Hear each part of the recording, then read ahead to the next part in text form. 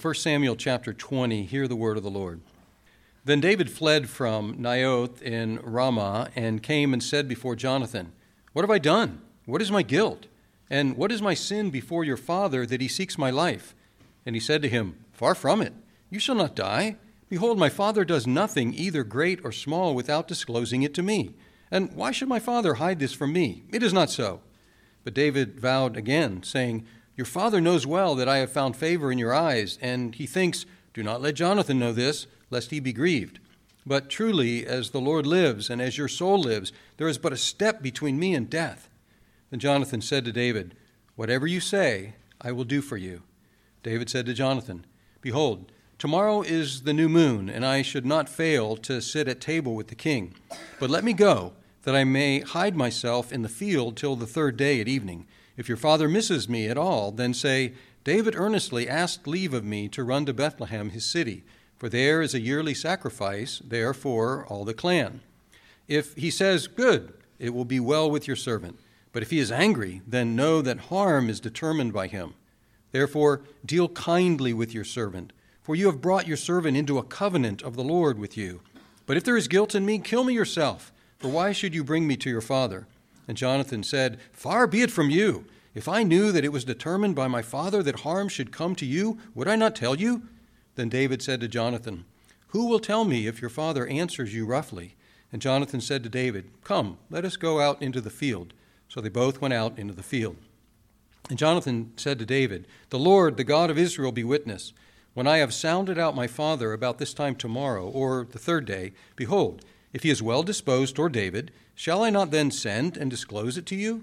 But should it please my father to do you harm, the Lord do so to Jonathan, and more also, if I do not disclose it to you and send you away, that you may go in safety. May the Lord be with you, as he has been with my father. If I am still alive, show me the steadfast love of the Lord, that I may not die, and do not cut off your steadfast love from my house forever, when the Lord cuts off every one of the enemies of David from the face of the earth." And Jonathan made a covenant with the house of David, saying, "May the Lord take vengeance on David's enemies." And Jonathan made David swear again by his love for him, for he loved him as he loved his own soul. Then Jonathan said to him, "Tomorrow is the new moon, and you will be missed, because your seat will be empty. On the third day, go down quickly to the place where you hid yourself when the matter was in hand, and remain beside the stone heap. And I will shoot 3 arrows to the side of it, as though I shot at a mark. And behold, I will send the boy, saying, 'Go find the arrows.' If I say to the boy, 'Look, the arrows are on this side of you, take them,' then you are to come, for as the Lord lives, it is safe for you, and there is no danger. But if I say to the youth, 'Look, the arrows are beyond you,' then go, for the Lord has sent you away. And as for the matter of which you and I have spoken, behold, the Lord is between you and me forever." So David hid himself in the field. And when the new moon came, the king sat down to eat food. The king sat on his seat, as at other times, on the seat by the wall. Jonathan sat opposite, and Abner sat by Saul's side, but David's place was empty. Yet Saul did not say anything that day, for he thought, "Something has happened to him. He is not clean. Surely he is not clean." But on the second day, the day after the new moon, David's place was empty. And Saul said to Jonathan his son, "Why has not the son of Jesse come to the meal either yesterday or today?" Jonathan answered Saul, "David earnestly asked leave of me to go to Bethlehem. He said, 'Let me go, for our clan holds a sacrifice in the city, and my brother has commanded me to be there. So now, if I have found favor in your eyes, let me get away and see my brothers. For this reason he has not come to the king's table.'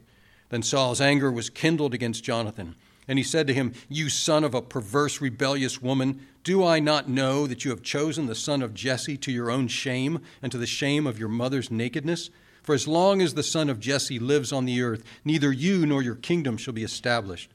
Therefore send and bring him to me, for he shall surely die.' Then Jonathan answered his father, 'Why should he be put to death? What has he done?' But Saul hurled his spear at him to strike him. So Jonathan knew that his father was determined to put David to death. And Jonathan rose from the table in fierce anger and ate no food the second day of the month, for he was grieved for David, because his father had disgraced him. In the morning, Jonathan went out into the field to the appointment with David, and with him a little boy. And he said to his boy, 'Run and find the arrows that I shoot.' As the boy ran, he shot an arrow beyond him.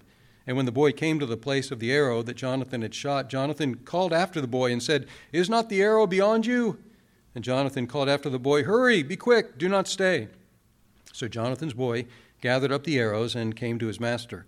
But the boy knew nothing. Only Jonathan and David knew the matter. And Jonathan gave his weapons to his boy and said to him, "Go and carry them to the city." And as soon as the boy had gone, David rose from beside the stone heap and fell on his face to the ground and bowed 3 times. And they kissed one another and wept with one another, David weeping the most.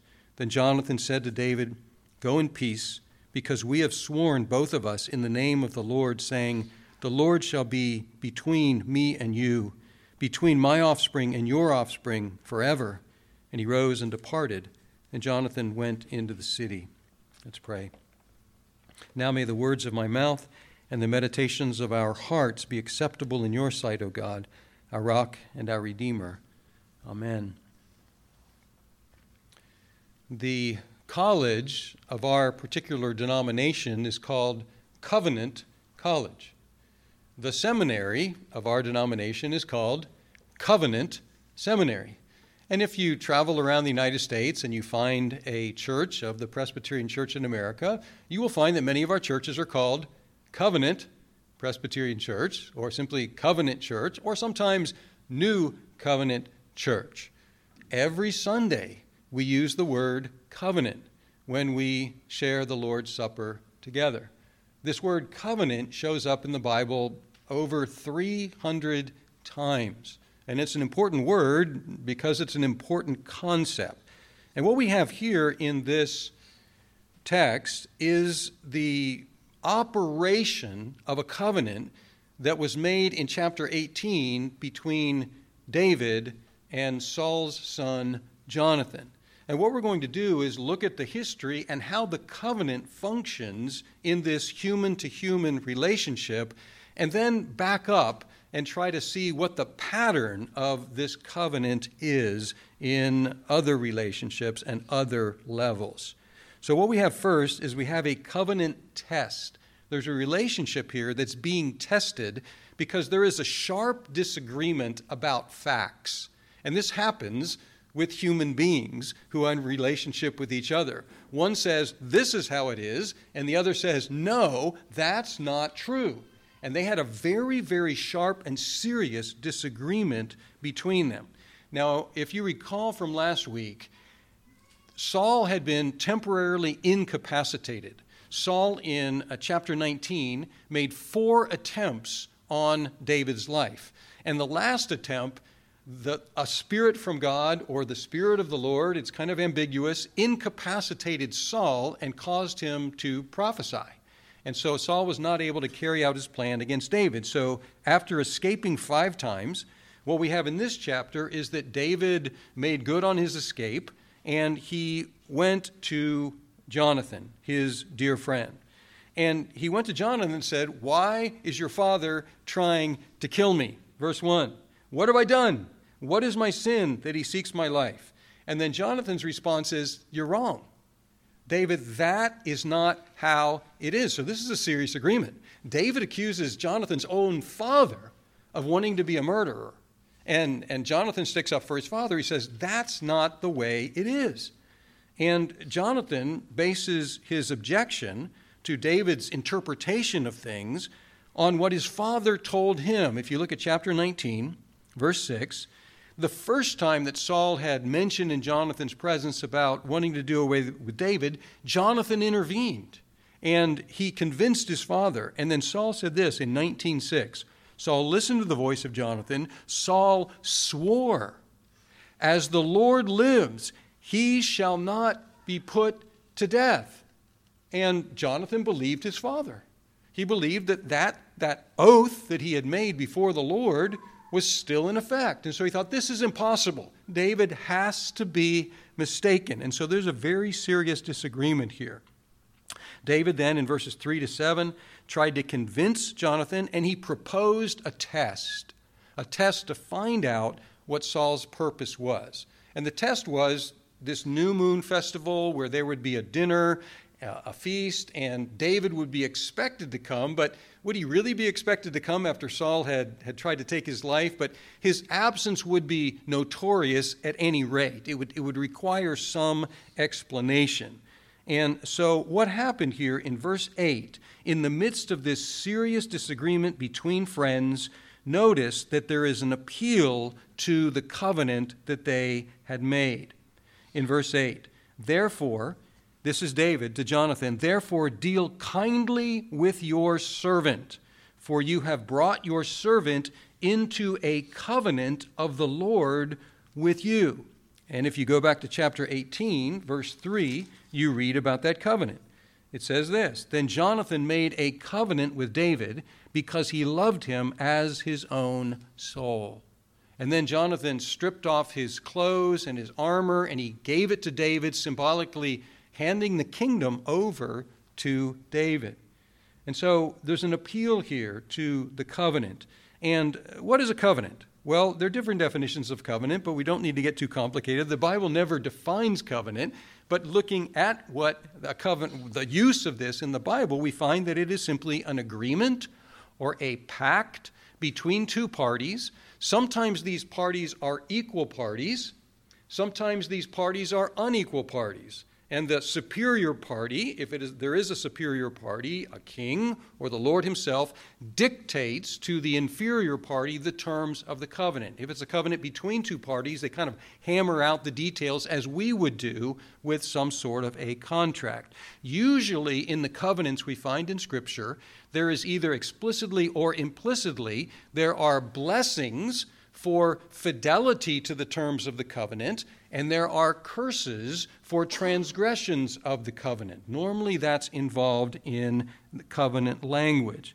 Now, at first, you notice that Jonathan was the superior party in this covenant. In verse 8, therefore, David says to Jonathan, deal kindly with your what? With your servant. Jonathan is the heir apparent to the throne.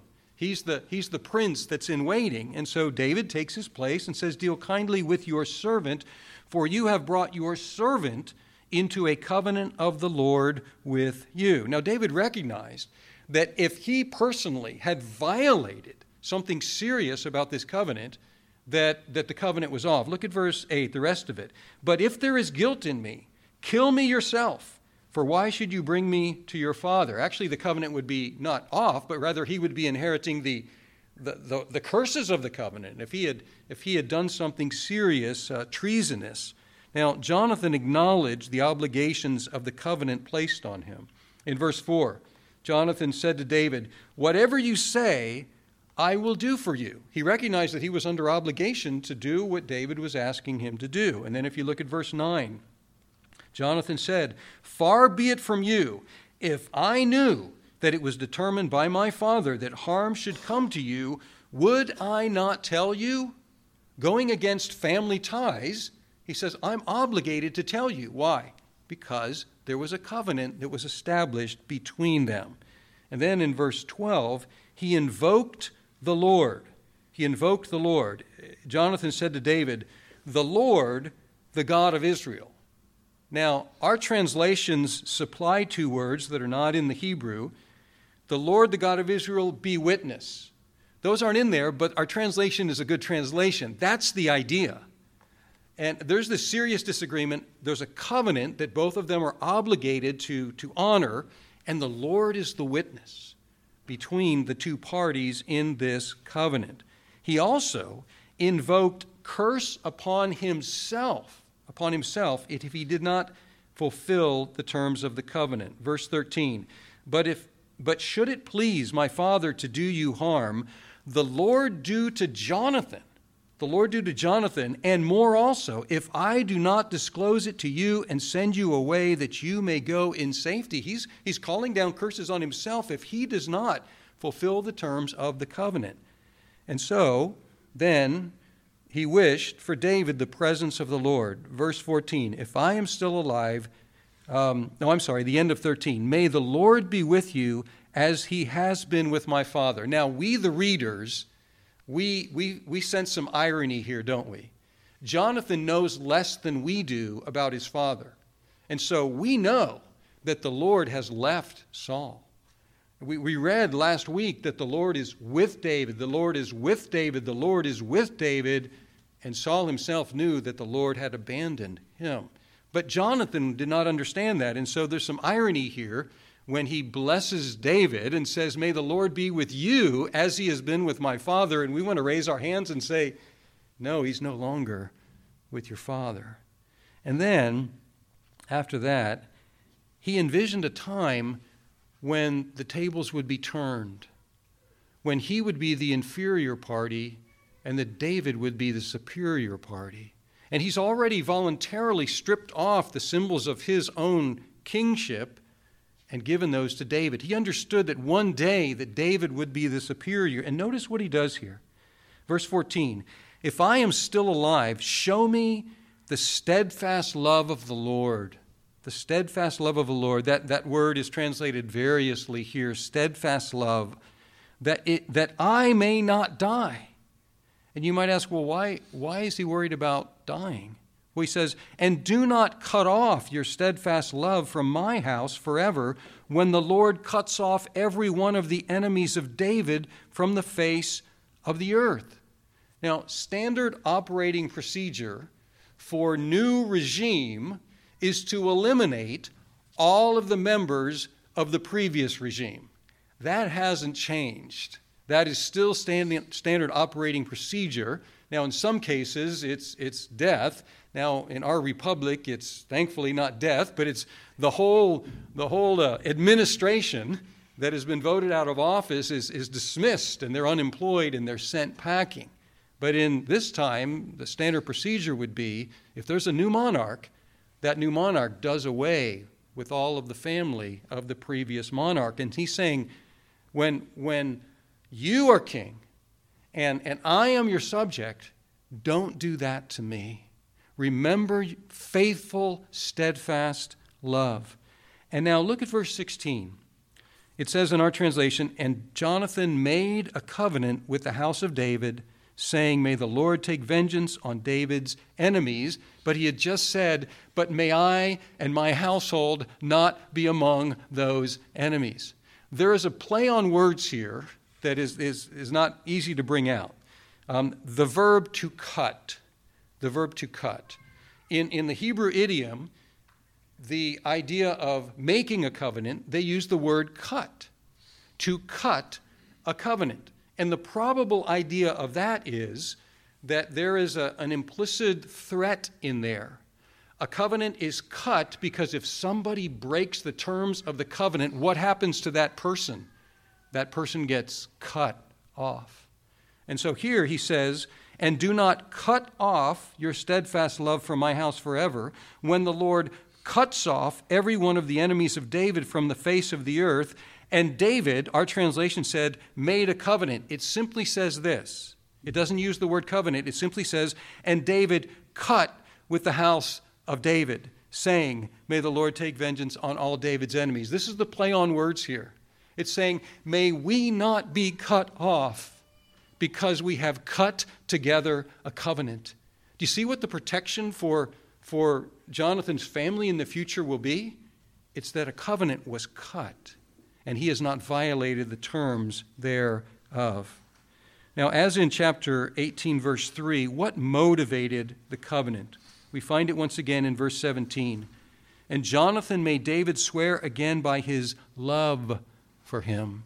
That's why the covenant started in the first place, because of love.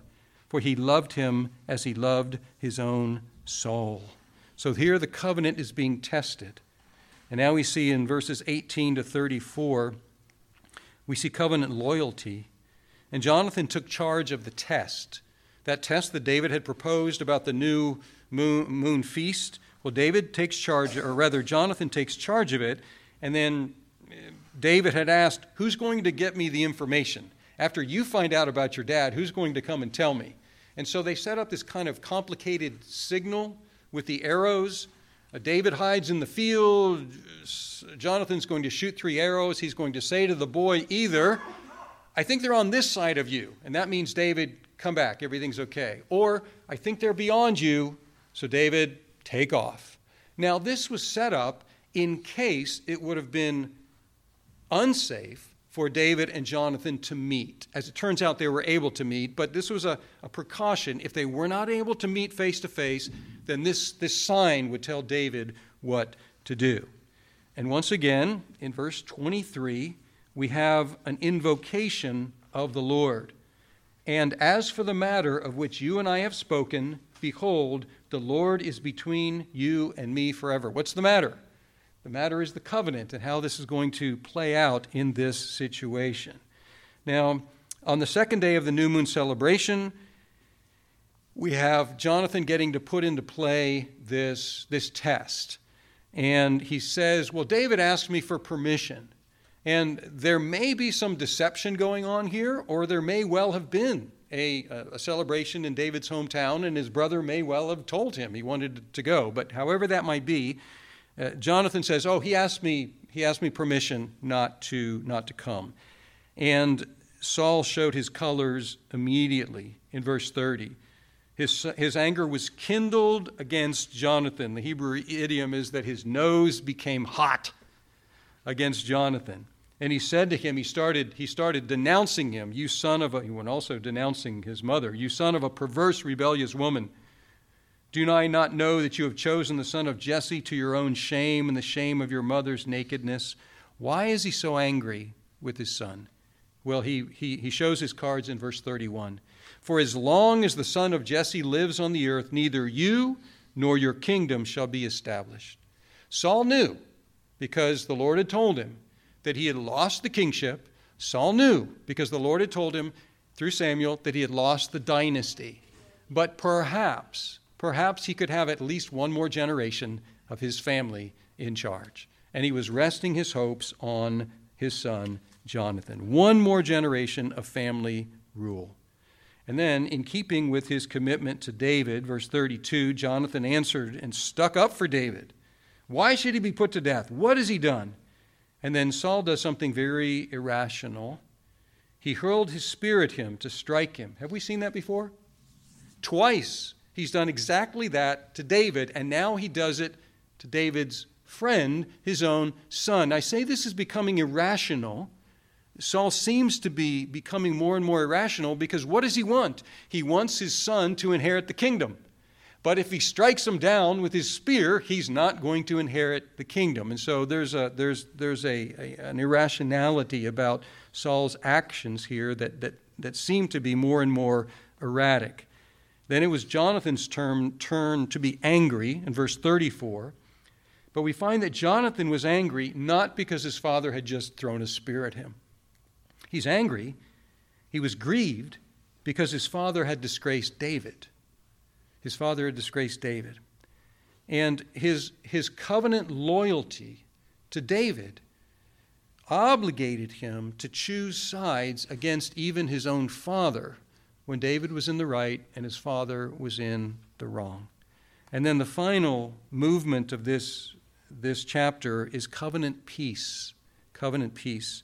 Jonathan proceeded to give the sign in verses 35 to 40. He tells the boy, he shoots arrows and tells the boy to keep going. They're farther on. The boy gathers the arrows. Then he gives his armament to the boy, sends him back into the city. And it turned out that it was safe for them to talk. And so we have this parting of David and Jonathan, this poignant parting in verse 41. And as soon as the boy had gone, David rose from beside the stone heap and fell on his face to the ground and bowed 3 times. David still recognizes that he's the inferior party here. And when they kissed one another and wept with one another, David weeping the most. And then Jonathan said to him, "Go in peace." Go in peace. And what's the basis for this blessing of shalom? Because we have sworn, both of us, in the name of the Lord shall be between me and you. And then he adds here something interesting, 2 more details. One of them he's already mentioned, the other implicitly, but here he spells it out. This covenant, this agreement, includes our offspring as well. They have made a covenant not just for themselves, but they have made a covenant for their offspring, which is a characteristic that we find of covenants. Between my offspring and your offspring, forever, forever. for all generations.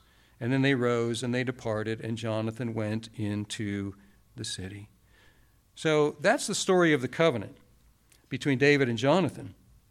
But what we have done is that we have jumped into the river downstream by looking at this man-to-man covenant.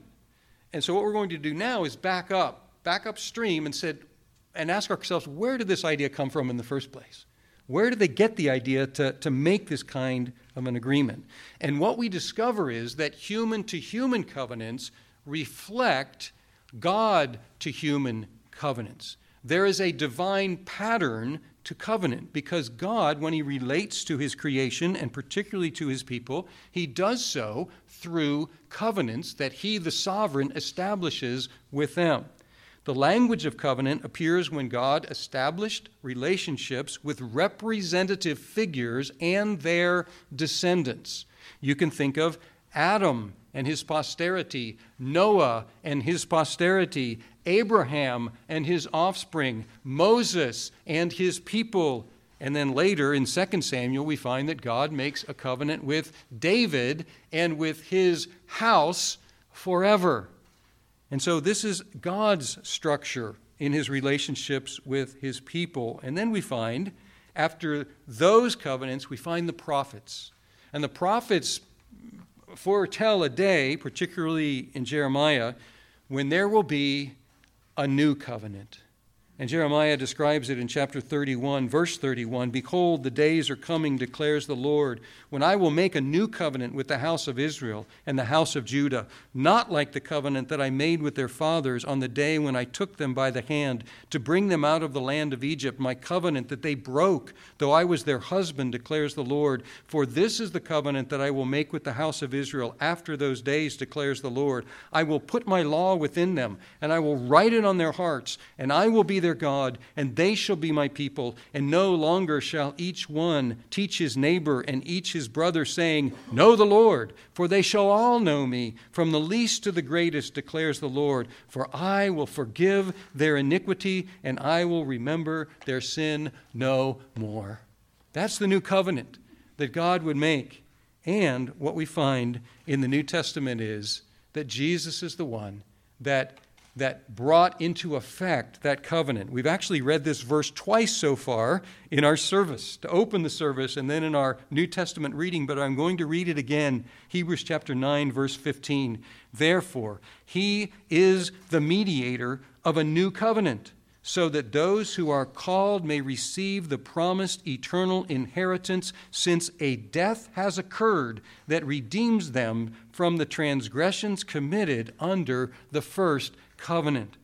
But I want you to notice something about this ratification of this new covenant. A death has taken place. But we ask ourselves, the death of whom? The death of the violators of the covenant? The death of the transgressors of the covenant? That's how covenants are structured.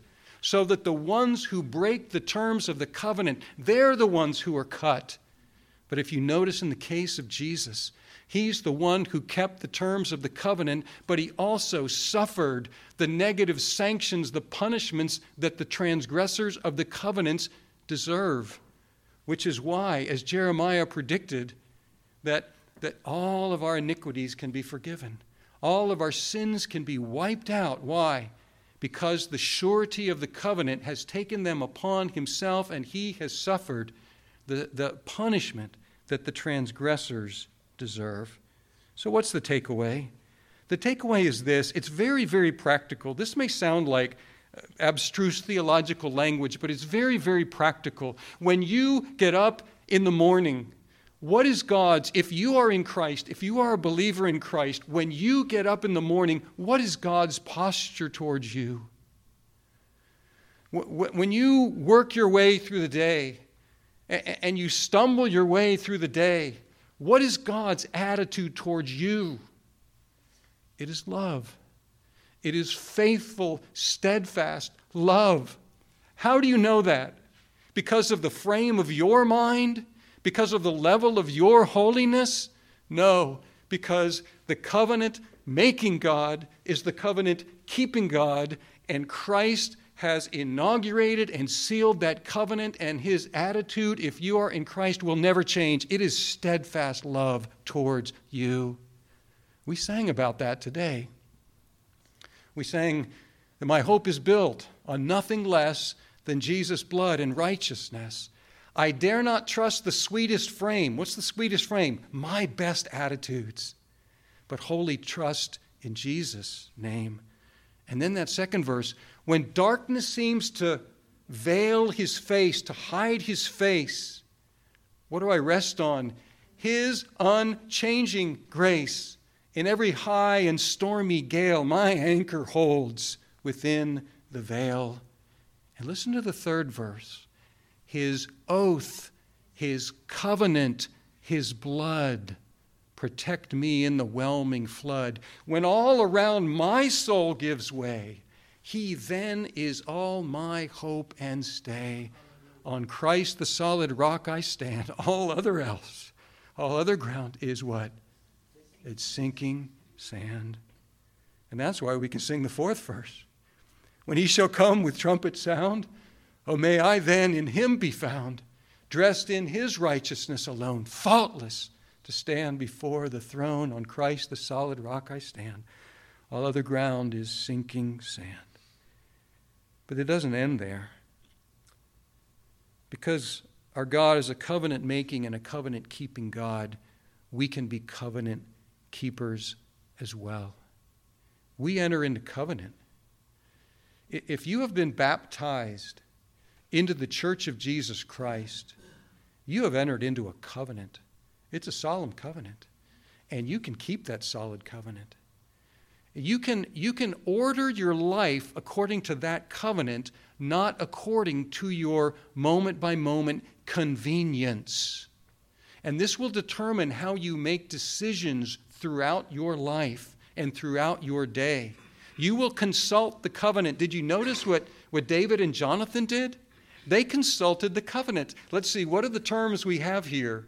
Does this mean I have to even go against my own family? Didn't Jesus say something about that? He who loves father or mother more than me is not worthy of me. He who loves children is not worthy of me. The covenant determines, even if that means a breaking of other relationships by their animosity toward us as Christians. You see, if you are a baptized Christian, you have the mark of the covenant that is permanently on you.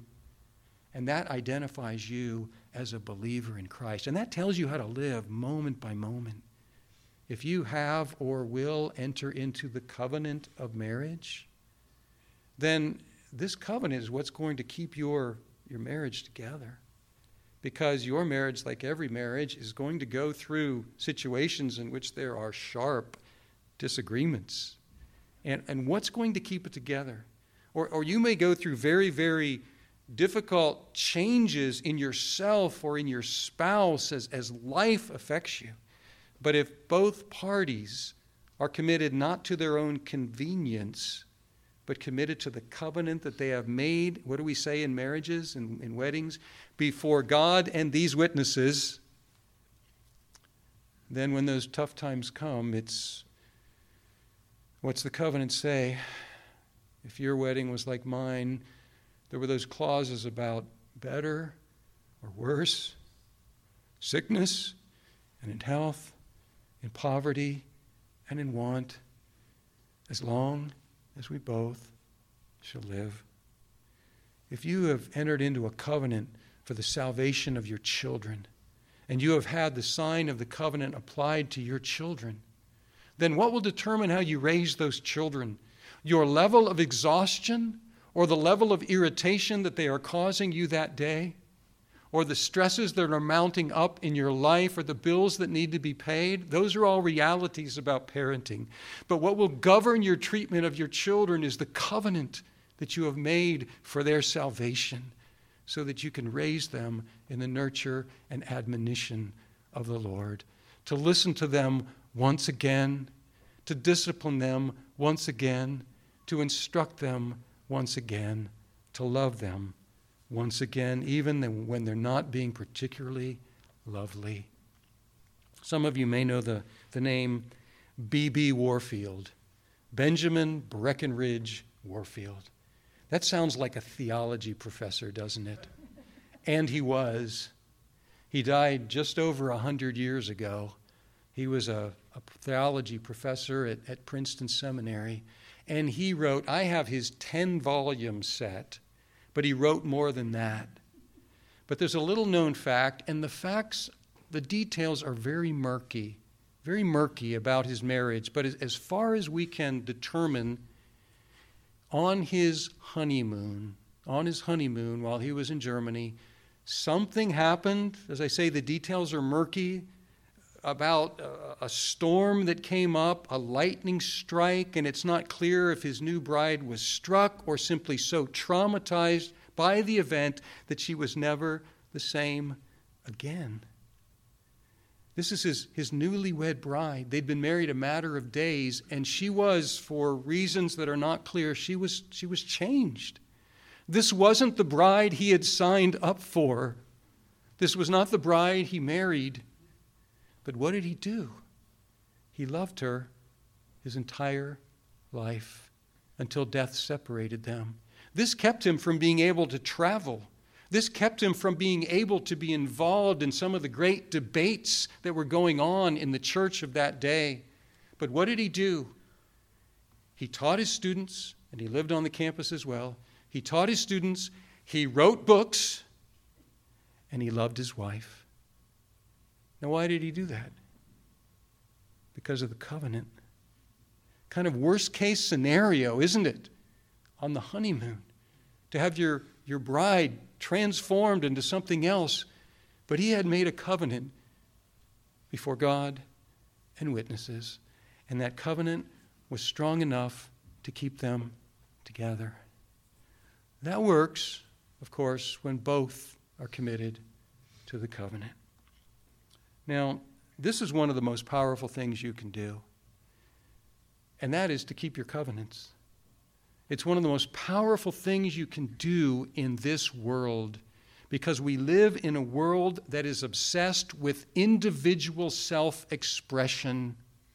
What is convenient to me in the moment is sovereign. That's how our culture operates.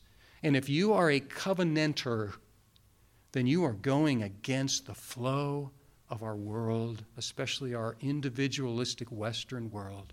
But is one of the most powerful statements and most powerful testimonies that you can have in this world. By your faithful keeping of covenant with God, with your church, with your spouse, with your children, or whatever covenants you might have in your life, this is one of the most powerful statements about our covenant-making and covenant-keeping God. Let's pray. Our God, we praise you today that you do not treat us as our sins deserve, nor do you treat us in a fickle way. You don't treat us one way, 1 minute, another way the next minute. Lord, you have pledged yourself to us, and the blood of Christ has ratified that pledge. I pray for all of us that we would be in Christ and so know that steadfast love that will never change. And I pray, O God, that having been the beneficiaries of your covenant with us in Christ, that we would be covenant keepers in all of our relationships, and so declare to the world that we are people of the covenant, people of the God who makes and keeps his covenant with us. And we pray this in Christ's name. Amen.